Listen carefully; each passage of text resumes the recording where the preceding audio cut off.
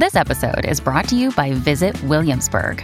In Williamsburg, Virginia, there's never too much of a good thing. Whether you're a foodie, a golfer, a history buff, a shopaholic, an outdoor enthusiast, or a thrill seeker, you'll find what you came for here and more. So ask yourself, what is it you want? Discover Williamsburg and plan your trip at visitwilliamsburg.com. Another day is here, and you're ready for it. What to wear? Check. Breakfast, lunch, and dinner? Check. Planning for what's next and how to save for it? That's where Bank of America can help. For your financial to-dos, Bank of America has experts ready to help get you closer to your goals. Get started at one of our local financial centers or 24/7 in our mobile banking app. Find a location near you at bankofamerica.com/talktous. What would you like the power to do? Mobile banking requires downloading the app and is only available for select devices. Message and data rates may apply. Bank of America N.A., member FDIC. When you need mealtime inspiration, it's worth shopping Kroger, where you'll find over 30,000 mouth-watering choices that excite your inner foodie. And no matter what tasty choice you make, you'll enjoy our everyday low prices, plus extra ways to save, like digital coupons worth over $600 each week. You can also save up to $1 off per gallon at the pump with fuel points. More savings and more inspiring flavors make shopping Kroger worth it every time. Kroger, fresh for everyone. Fuel restrictions apply. Welcome to the New Books Network. Hello, and welcome to New Books in Performing Arts, a podcast from the New Books Network. My name is Andy Boyd. I'm speaking today with Jessica Hopper, author of the book, The First Collection of Criticism by a Living Female Rock Critic, which is now out in new expanded edition. Jessica, welcome to the program. Thank you for having me, Andy. As I was saying before we got on mic, I really enjoyed the book, so it's a real pleasure to get to talk to you. I'm happy to be able to talk about it with you today. There's a sentence early on in the book that really jumped out at me where you write, "There is a void in my guts that can only be filled with songs." Have you always had such an intensely visceral relationship with music? No, I think it really developed once I got into and heard punk rock. I liked music. And I listened to the radio a lot as a kid, but I didn't know about music that I could connect to, as you say, so viscerally. And so once I found music that was truly meaningful to me, both in spirit and sound, then that is really where that connection exploded.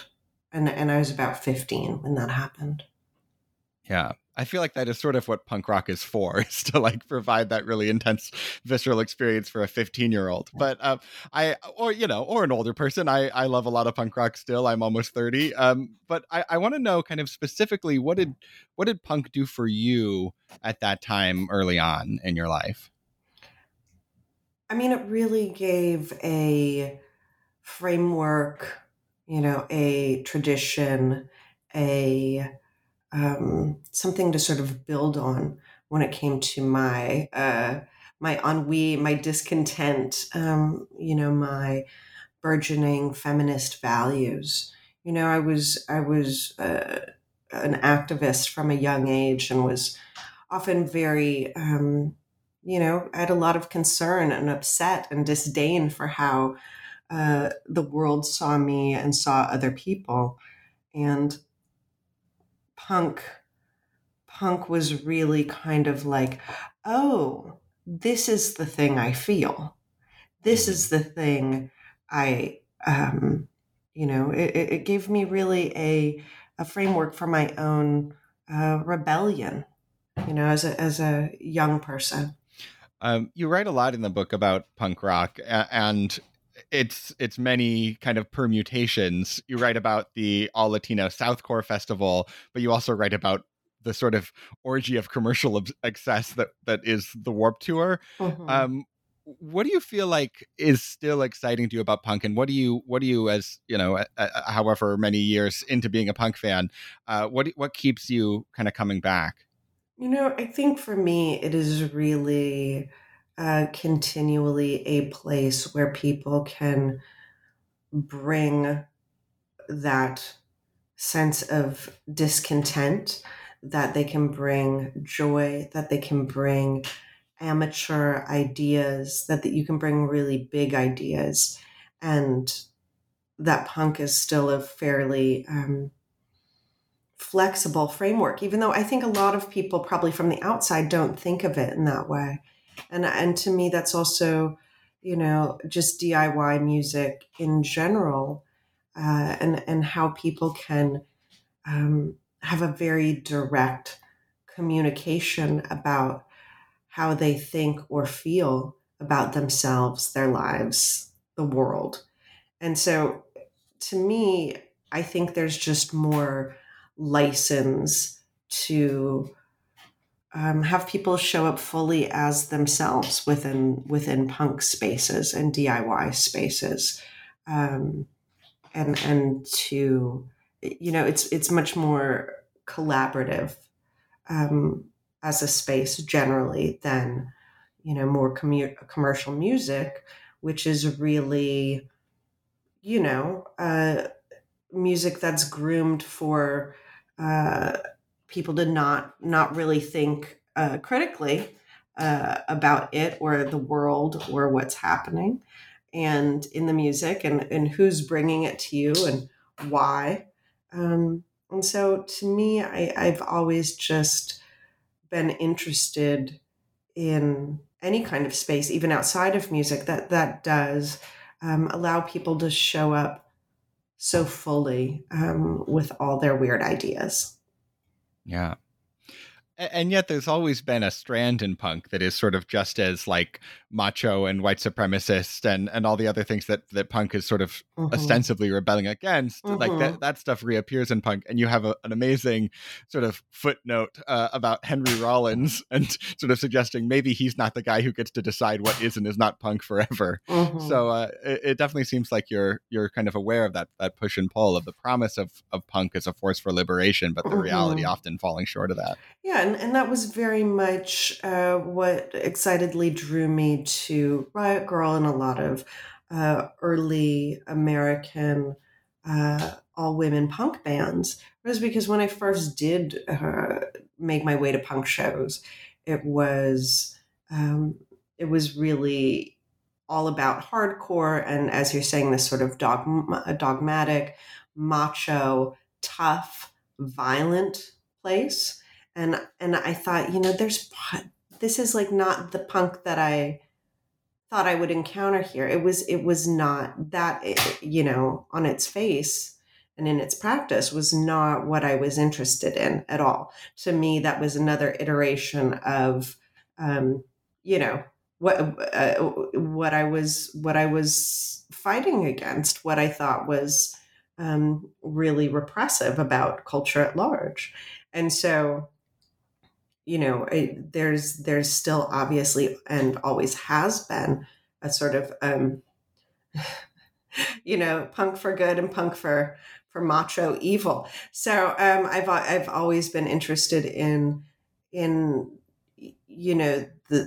bands that are more expansive and inclusive in their ideas, be they feminist or be they just more amateur, and saying, anybody can get in on this. And that's the whether I'm writing about, bands like Chalk Circle or the Raincoats or Fugazi or Bikini Kill in the book, when I'm writing about punk bands in particular that I love, or, even later on TV on the Radio, who's more of an indie rock band, I was drawn to them for their expression of those ideals that I hold very dear still. Do you think there's a sort of like form content connection between punk bands who are more willing to like take in influences from other music, being maybe also more inclined to have, I don't know, for lack of a better term, like better politics? Yes. I think there was a band from Washington, D.C. that I really loved called Smart Went Crazy, who were on Discord in the late 90s and early aughts. And, they were a band that was influenced by Talk Talk and the Beatles, and they weren't staunch in only drawing from punk's well, and they were a band where you know, I learned about American history from their songs. I learned who Bayard Rustin was, you know, that there were a lot of different things that they brought to the table that were just really dynamic in that way. And what I love about that, and I agree with you about the, you know, the form and function and influence, you know, being brought in all directions, that, you know, I'm always interested in bands that are expansive in that way, because I think it draws people in. You know, I think that is something that, those are very much the bands that have always held my interest, is a band that, whether it is through their, you know, how they kind of do their personal professional politics, like Fugazi or Smart Went Crazy, or other bands that are just sonically expansive, that they give us a sense, they give their listeners a sense of what could be possible for them. You know, they make you think about what are the limits that you're putting on your own life or your own ideas. How can I live differently? How can I conduct myself differently? How can I go deeper into these ideas that I'm curious about, or that kind of give you a more charged sense, you know? So that's really, you know, been something that both is reflected in my taste and also reflected in what I cover in this revised and expanded edition of the first collection. I'd love to ask you a bit about your kind of personal biography. You went to high school in Minneapolis, and I was actually born in Minneapolis. So I moved away when I was a kid, and I noticed there was like at least one lifter puller reference, which indicates that you were sort of paying attention to some extent to what was going around you in high school. How do you think Minneapolis shaped your sensibilities? Oh, that's a great question. I mean, Lifter Puller were very important to me. Craig Finn, who fronted that band and now fronts the Hold Steady, was my neighbor, and he was a couple years older than me. No way. And is my perhaps my oldest friend. And I actually, it's not listed in, like, you know, other books by the author at the beginning, but I did a small book on Lifter Puller that came with a. I think it was a box set or something, but it was a very long oral history, so it wasn't exactly, you know, a criticism. But I've had a long history with every band that Craig's been in, including, I took the photos on the first or second Lifter Puller single, or pictures that I took. But the influence of Minneapolis, I mean, I think there's been a long history of great music critics that came out of City Pages, which is one of the alt weeklies, and, you know, a very sort of no BS Midwestern tenor to that writing, because it wasn't part of this, you know, there was no major label industry. There was no, there wasn't necessarily like a way up in criticism there at that time. You know, you wrote for City Pages, and that was sort of the peak. And so people were really, you know, writing for the love of it, and that you could be really direct, and that was expected of you. And that criticism and writing about what was happening in the music scene was a way of participating. And that was very much something that was expected of me as a young person in that scene, to not just be a consumer, but be a participant.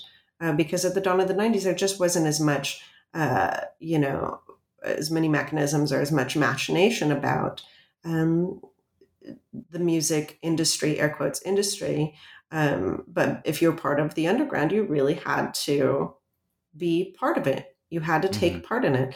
And, you know, a lot of the critics that I came up reading then went on to, you know, the sort of golden era of Spin Magazine, and are now many of them are still editors and writers. But, so it seemed, I think part of the thing is it seemed like a viable thing to do. And there was just really interesting criticism. And coming up at a time when there was a feminist music critic at the local Alt Weekly who was writing every week, to me, it really gave me a sense that, this is something I could do too, even though I was 16. You've been writing music criticism for a while, and during a time when the kind of landscape of music criticism has changed a lot. How has it changed, and has that made it, I don't know, sort of harder for you to do what you do for a living, or do you feel like it's just a different path to the same ending? Mm-hmm.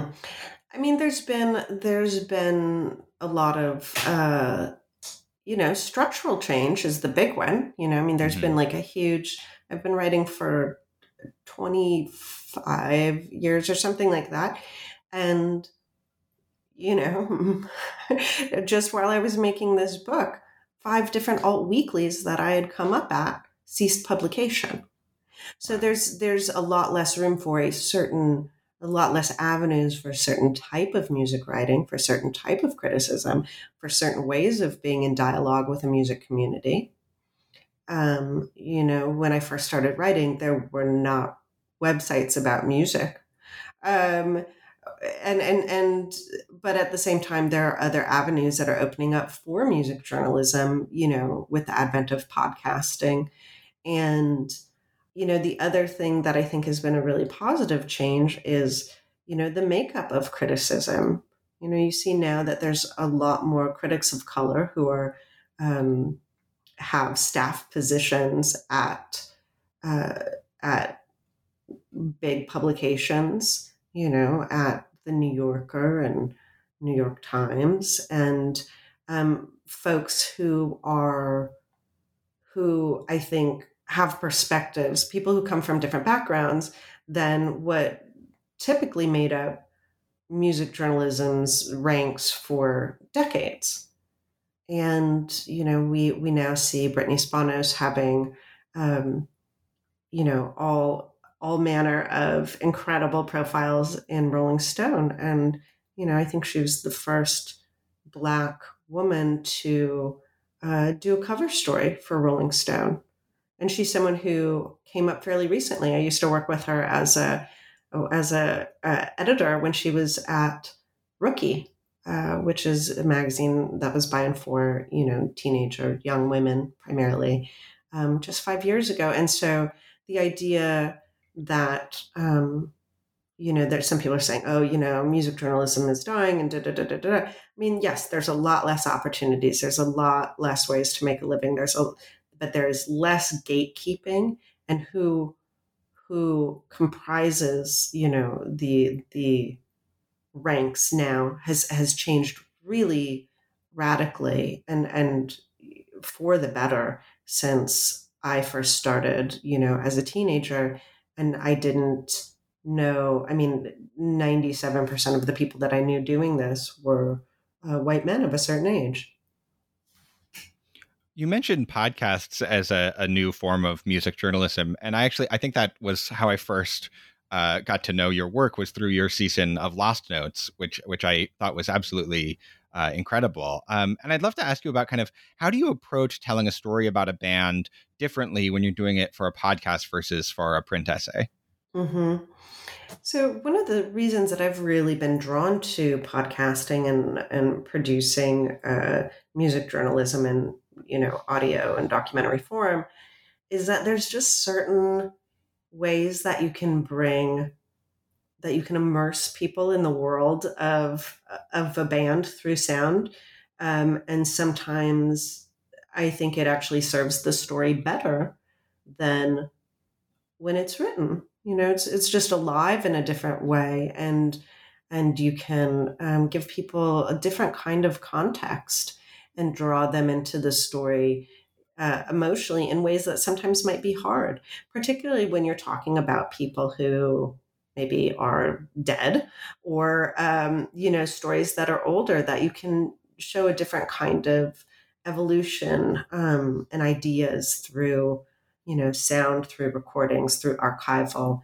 And I really love that. And it allows you to go long in a way that sometimes, particularly in the last couple of years of music journalism, for web or for print, it really, you can't do that. And also you can take stories of people who are just completely unknown and bring a listener really deeply into them. Whereas, if they just saw a headline, they might not ever click on it, So I really, how I prepare for these things is fairly similar. It's sort of like, who's the great expert? Who's the great narrator that I can get here?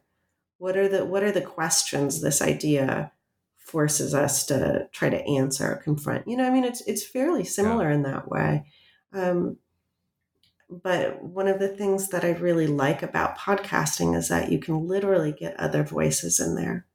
And, fundamentally, I come from a background of making a fanzine and doing things kind of as a crew. And that's really one of the things that I love, the collaborative effort of bringing something to life in, a documentary form is getting to work with sort of, an ensemble cast and really kind of figuring out how we're going to put on the show. And, for the same reason I like writing. It's a very hermetic thing. It's me trying to get to the bottom of a story or an idea or a review, in my brain. So that's a primary way that they're different. There's not much in the way of collaboration when you're reporting something per se, other than with your editor.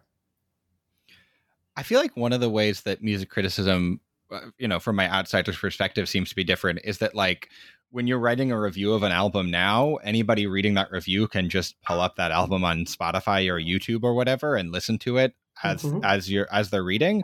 So it seems like there's less of a need to, like, actually describe the music. Like thinking about like a Ellen Willis piece from the 60s or 70s, like she really spends a lot of time like telling you what it sounds like, because she assumes her reader has never heard this music. Yeah, and maybe they couldn't even find the record where they lived. Yeah, absolutely. So is that something you think about in terms of like not having to do that as much and feeling like, I mean, I feel like what you're doing in a lot of these pieces is contextualizing music rather than describing thumbs up, thumbs down is not really my milieu.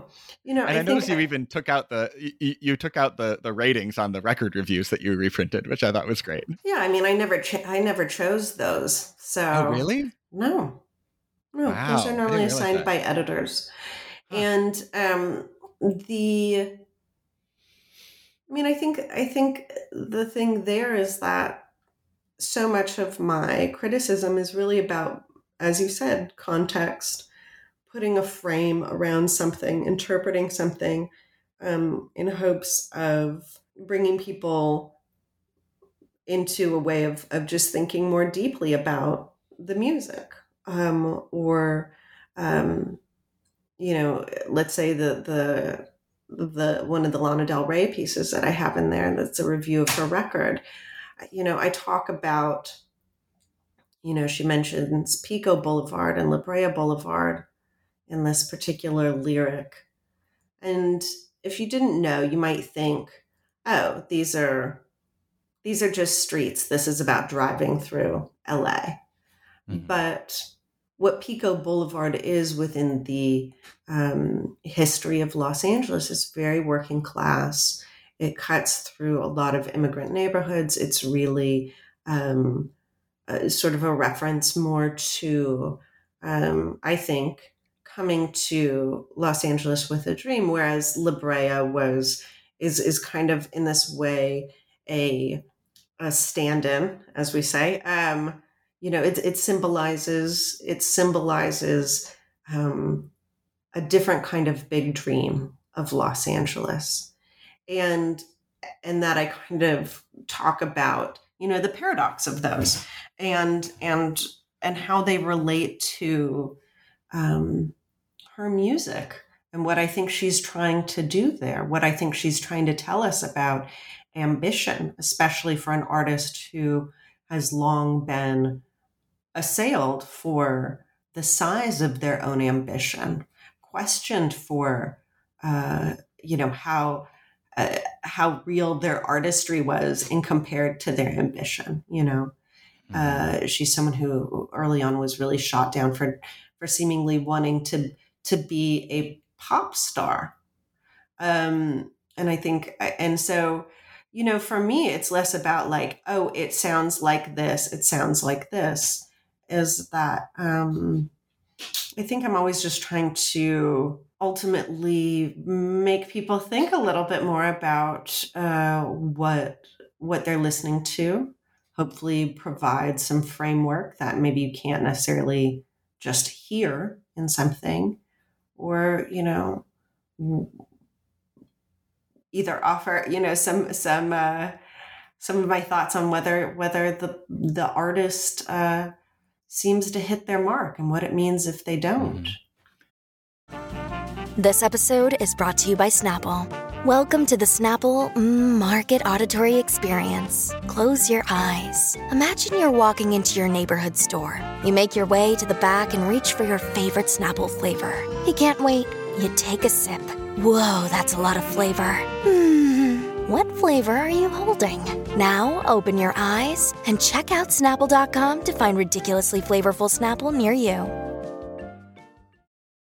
You mentioned you have a couple pieces about Lana Del Rey, and I think it was the first of them in the book really kind of delves into that question that a lot of people had when she kind of first came onto the scene of like, who's really behind the scenes here? Who's pulling the strings? And your point is sort of like Lana Del Rey's pulling the strings, like she's her own Svengali, which I thought was a really interesting point, and leads to my question, which is like, how do you deal with writing about pop music in a way that feels both respectful of the artist, who is, to some degree and to a greater degree for different artists, in charge of how they're packaged and presented to the world, while also recognizing that like this is a business and these are giant corporations and there is, what Joni Mitchell called the star maker machinery. How do you balance those two things? Because I really got the sense that you were genuinely interested in both sides of that equation. Yes, no, I'm glad that came through, because I absolutely am. It's, it was sort of revelatory for me as a young music fan and a reader to read critics that, whether it was, Bob Christgau or somebody else, other critics really take the entire package. Let's say we're talking about like the first Britney Spears record, how she's sitting on the cover, how she's looking at the camera, how she's presented to us, the song and album titles. What does this all mean? So even if we can't necessarily discern agency and artistic intent, where does it originate? I think people are wisely and rightly pretty skeptical when it comes to pop music about, just what's, just what the motivation behind, certain sort of images or aesthetic choices are. But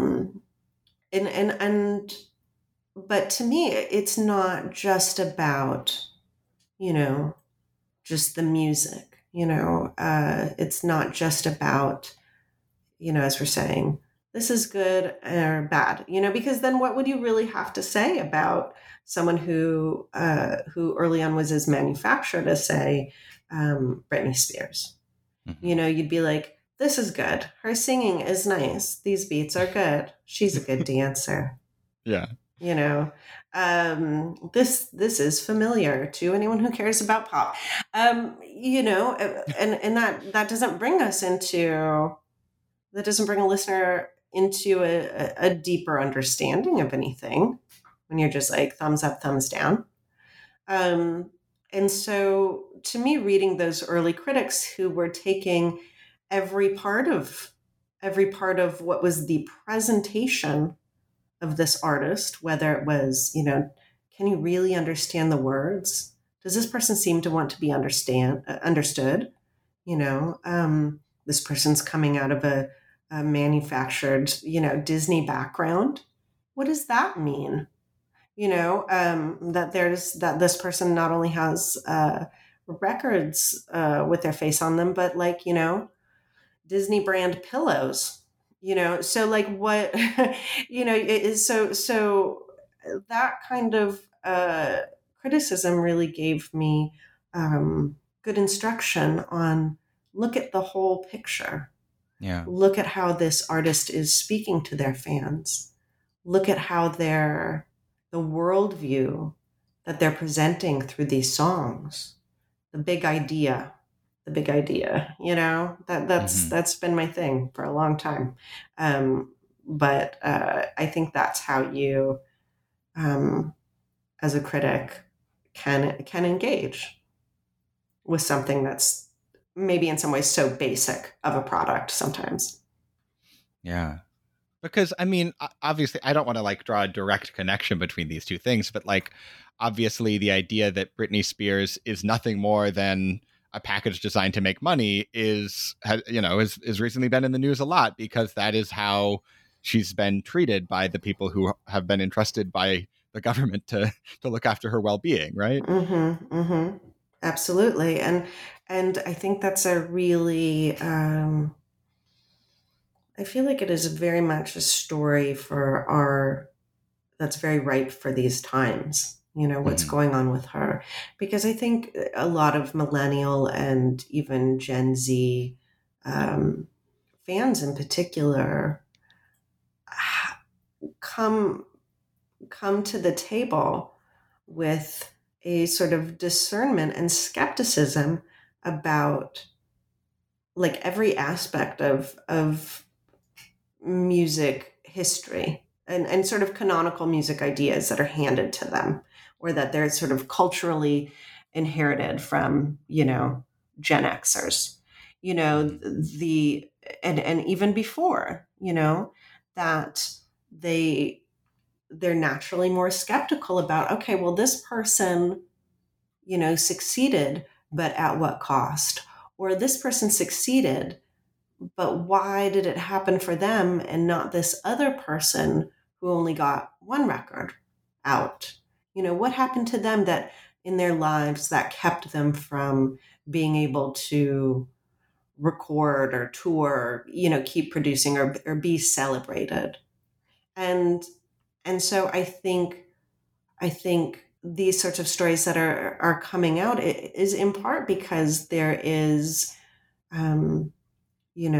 that discernment, that seeking, that skepticism of a younger generation of fans, as opposed to, I'm kind of late Gen X and came up in with these ideas that were handed to me about, well, anyone who tries too hard is just problematic. That's just embarrassing, or anything that's pop music is just, suspect to a degree that you write it off, or anything that is someone who's has too much ambition is gross if they want to be more than an independent artist. And so I think these changes are really being reflected in the kinds of stories that we get now, in part because there's an appetite for it that creates a sort of it's a new hierarchy, a new framework. Different things are valued now in terms of relationships with popular music, and I think it's really exciting. One sort of genre of piece that's collected in this book is you writing a review of a reissue of a classic album. There's a piece about Fleetwood Mac's Rumors in here. And I'm just kind of really curious about, how do you approach something like that? I mean, everyone in the world has heard Rumors if they've been in a mall in the past 40 years. So, how do you try to say something new about something that's as ubiquitous and beloved as that? Mm-hmm. And I never have been super interested in saying something new per se. By virtue of the fact that I'm a feminist critic and I approach work with a feminist sense of interrogation, that lots of times I think that is, while it maybe not new, unusual, particularly when I come to a piece that is retrospective, whether it's, this Joni box set or this Rumors box set, or, Sonic Youth or Dinosaur Jr., or whatever, that I review in the book, that, for me, I went back to early contemporary to, Rumors music journalism, because, for me, what I was trying to find out was, is there something here more than the story that we've been told and handed down about this record? And that piece in particular, a writer from Crawdaddy, which was like an early sort of contemporary of Rolling Stone, and really an early pioneering publication for music journalism in the US, that the writer just like shows up, I think, to the Rumors session, or knows Stevie, and then spends several days with her, basically nonstop. I mean, who knows how drug fueled? It's very 70s to do that. But, and it is really fly on the wall. I was riding in the limo with her to and from the studio, was with her at her house in between the sessions, is at these sessions, and the kind of access that you would never, is inconceivable these days. And some of those things were really revelatory in these early pieces about, just how collaborative it was, just how, at that moment, maybe they didn't really know what they had with Rumors, and how the success of their self-titled record came right in the middle of Rumors. And so they kind of got to step on the gas, and it kind of maybe fueled the excess, and also the drive towards making a record that was, going to be just such a pop landmark. And so there's depending on the pieces, but I really try to go back and go, what can I discern from whatever archival material there is around this? What can we glean? And I really like doing historic pieces for that reason. There's a little bit of detective work to it. Do you like doing historic pieces more than doing pieces that are about somebody that people haven't heard of, and you're sort of shining a light on them and maybe introducing people to their work? No, not per se.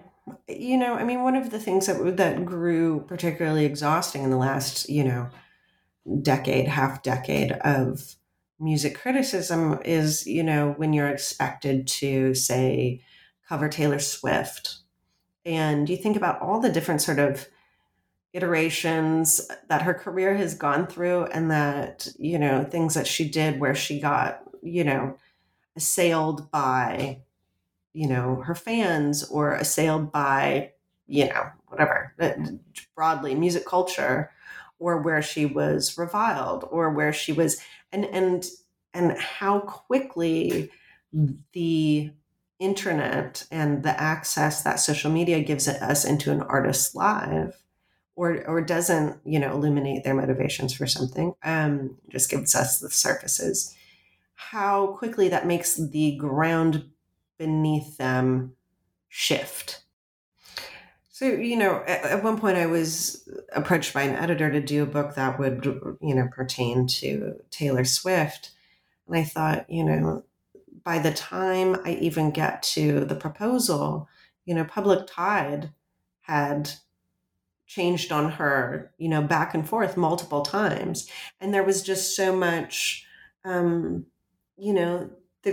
to me, one of the interesting things about, writing pieces that are, historically facing, is that the ground's a little bit more steady. It's settled in some ways, even if the artist is still making music if I'm talking about something from the 80s, that's sort of fixed in place.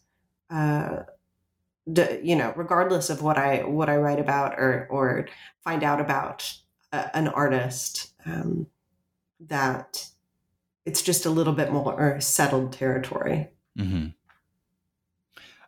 You wrote a really great piece on emo music I think in 2003, kind of at peak emo, looking at the pretty rampant misogyny in that music. And you tell a great anecdote of some male acquaintance of yours basically kind of accosting you and saying, if you have a problem with emo, you have a problem with all of rock music history. And you basically answer, yes, I have a problem with all of rock music history.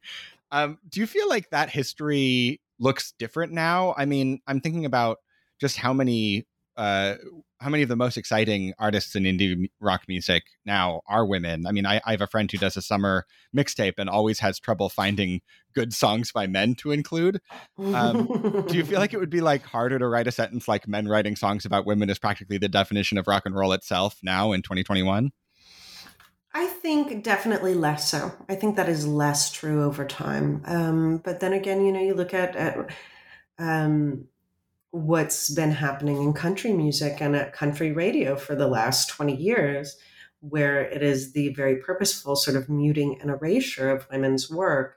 And that even though fans find and truly celebrate the women in the genre, all of the attention, budget, airtime still goes to men. So I think it depends on where you're talking about, who gets to define what.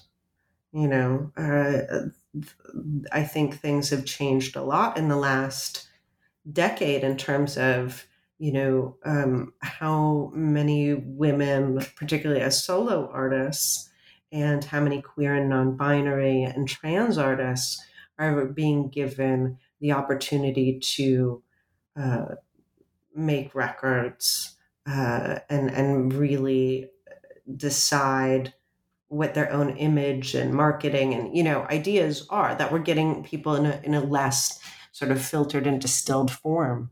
And I think by virtue of that, yes, that does change the immediate history, but still so much of that faces the sort of institutional and canonical ideals of the music industry, the streaming industry, and music media writ large.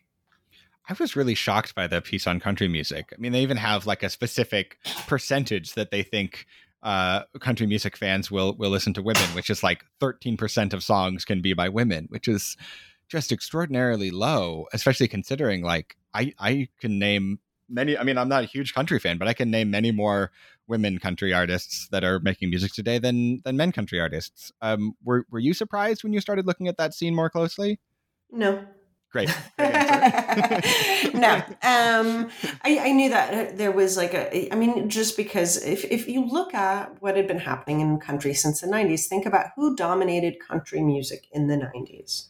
It was Shania Twain and people who are huge, and Dixie Chicks, now the Chicks, a lot of different artists who really brought a new listenership into country. And so what happens when that happens is that, typically women are shut out. And that's just historically what happens, regardless of genre, is that particularly once women make something essentially big business, it gets sort of colonized by men and male artists who then really dominate and shut out women in that realm. I mean, that's alternative rock in the late 90s, early aughts. That's R&B around the same time. There's a lot of different spaces beyond country where that's just the story. of the market. Is that partially the Joni Mitchell story for you, do you think? No, I mean Joni's her own thing. You know, she's obviously, you know, iconoclastic in so many ways, and I just don't think her story fits an easy narrative because she made such incredible choices as an artist. And as she said herself, that because she was a you know, young woman with long hair and a guitar in her hands, that people always just assumed she was a folkie. You know, and she was trying to be, you know, Miles Davis. So, right. You know, she really saw herself first and foremost as a composer. And I think, you know, her first, I'm going to say 6 to 7 albums, you know, she was really pushing against this reductive idea of who and what she could be, you know, and a gendered expectation of who she could be. And because she was so pioneering in that way, and she had a freedom that, I mean, it's very few artists have had, let alone women, that it's hard to sort of generalize and apply Joni sort of story elsewhere as as like a teachable tale. Yeah, an archetype. I do think there's like a degree to which, I mean, I'm not a professional music critic, but it seems like she kind of opened the door to a much more kind of introspective and personal style of songwriting that was dismissed when she did it as, you know, she's just talking about herself now. She's not using symbolism, so it's not good anymore. But then, you know, Bob Dylan comes out with Blood on the Tracks 3 or 4 years later, and the reception's much different. Yeah, and you can even see that to a different degree, as she has rightly, you know, been very critical of this, is, you know, she made these records that were pop rock, but heading towards jazz. They were sort of you know, early fusion in a way, right? And playing with all these same folks that would play on Steely Dan records 3-4 years later. And, you know, people at the time called her a dilettante, and they claimed that it was, you know, they laid the successes of those records, including Court and Spark, at the feet of her band leader at the time, and said, you know, that this was sort of Joni experimenting, and just like her success had gone to her head and she thought she could do anything. You know, that's what they said Hissing of Summer Lawns, you know, mistakenly. That critically, that's how it was received. And then all those same guys, I mean, literally the exact same band right, is then backing up Steely Dan, and they're said to be masters, you know? And so, and she was like, you know, I mean, pretty F you about all of it, rightly so. Yeah. And but also very much the same thing is that, you know, Dylan, I think is, you know, rightly afforded a lot of credit for changing what songwriting could be, but he wasn't a composer. He wasn't a gifted producer like Joni. He was not the vocalist like Joni. He wasn't, you know, like you listen to the end of Hissing of Summer Lawns, you know, Sweet Bird. There's like 300 tracks of Joni's voice where she spent 6 weeks figuring out these incredible harmonies, and then, you know, creating this wall of her voice. And like, would you ever want to hear a wall of Bob Dylan? A wall of Bob Dylan trying to harmonize with himself. Yeah, you just wouldn't. And so in some ways, I think, you know, the reception or the perception of Joni as a sort of master of, you know, folk, or the female Dylan. I mean, she was really fundamentally a different artist. And as you're saying, very much endowed people to get personal in their lyrics. And at the time, People are crediting that to James Taylor because she had been dating James Taylor around Blue, and then later Jackson Browne, and it's like, it's a real like, wait a minute, and you hear these, read these interviews with all of these people who were essentially her peers and just saying, none of us could keep up with Joni, Right. even the famed beginnings of CSNY, Crosby, Stills, Nash and Young is, she was living with Nash, and Crosby was around all the time. And then Stephen Stills said, there's a rumor we started at Joni's house. He said, but I would never sing in front of Joni. I would be embarrassed because she was so good. And so he says, so I think we started at Mama Cass's house. So, but that, Yeah. Her peers just talk about how she's untouchable. Yeah. And I think she really is. And, I really think there's nobody like her. Yeah. There's nobody like her. In the newest of many Bob Dylan documentaries, or maybe it's not even the newest anymore, the one about the Rolling Thunder Revue, I think the moment where she appears like halfway through and plays an early version of Coyote is just like the most incredible part of that whole movie. It's just her and a guitar in like some hotel room, and just, you're like, oh, right, this is the best song that we've heard in the past 2 hours. The Sam Shepard book, that's sort of his reportorial diary about that. He doesn't include his affair with Joni on that tour. And Coyote famously about him. And Joni joined that tour willingly, even though at the time she was ostensibly the biggest star. Dylan hadn't toured in years. They're playing like gymnasiums, and she had at that point, a top 10 hit. She insisted on opening, or so she says. There's a lot of confusion about. I think there was a lot of drugs on that tour, and then there were also things that she talks about later, doing very purposely to flummox and frustrate Joan Baez, who I think by that point she hated, and so she was being like kind of rough and contrarian and trying to offend her all the time, and being sort of not very cooperative. But that she does talk about having to be on that tour was like a constant challenge to subvert herself around all of these men, but then when you hear that music, when you hear the songs and the way she was writing and composing at that time, I mean, she's just, you can't subvert how great she is. And that's no shade to Rolling Thunder. Rolling Thunder is actually my favorite, the live bootleg series from that tour is like my favorite. That's my favorite Dylan. That's my favorite Dylan, really. But it's really saying something. It's really saying something, that you can watch that footage and her just doing Coyote, which she had probably written just a few days earlier, right?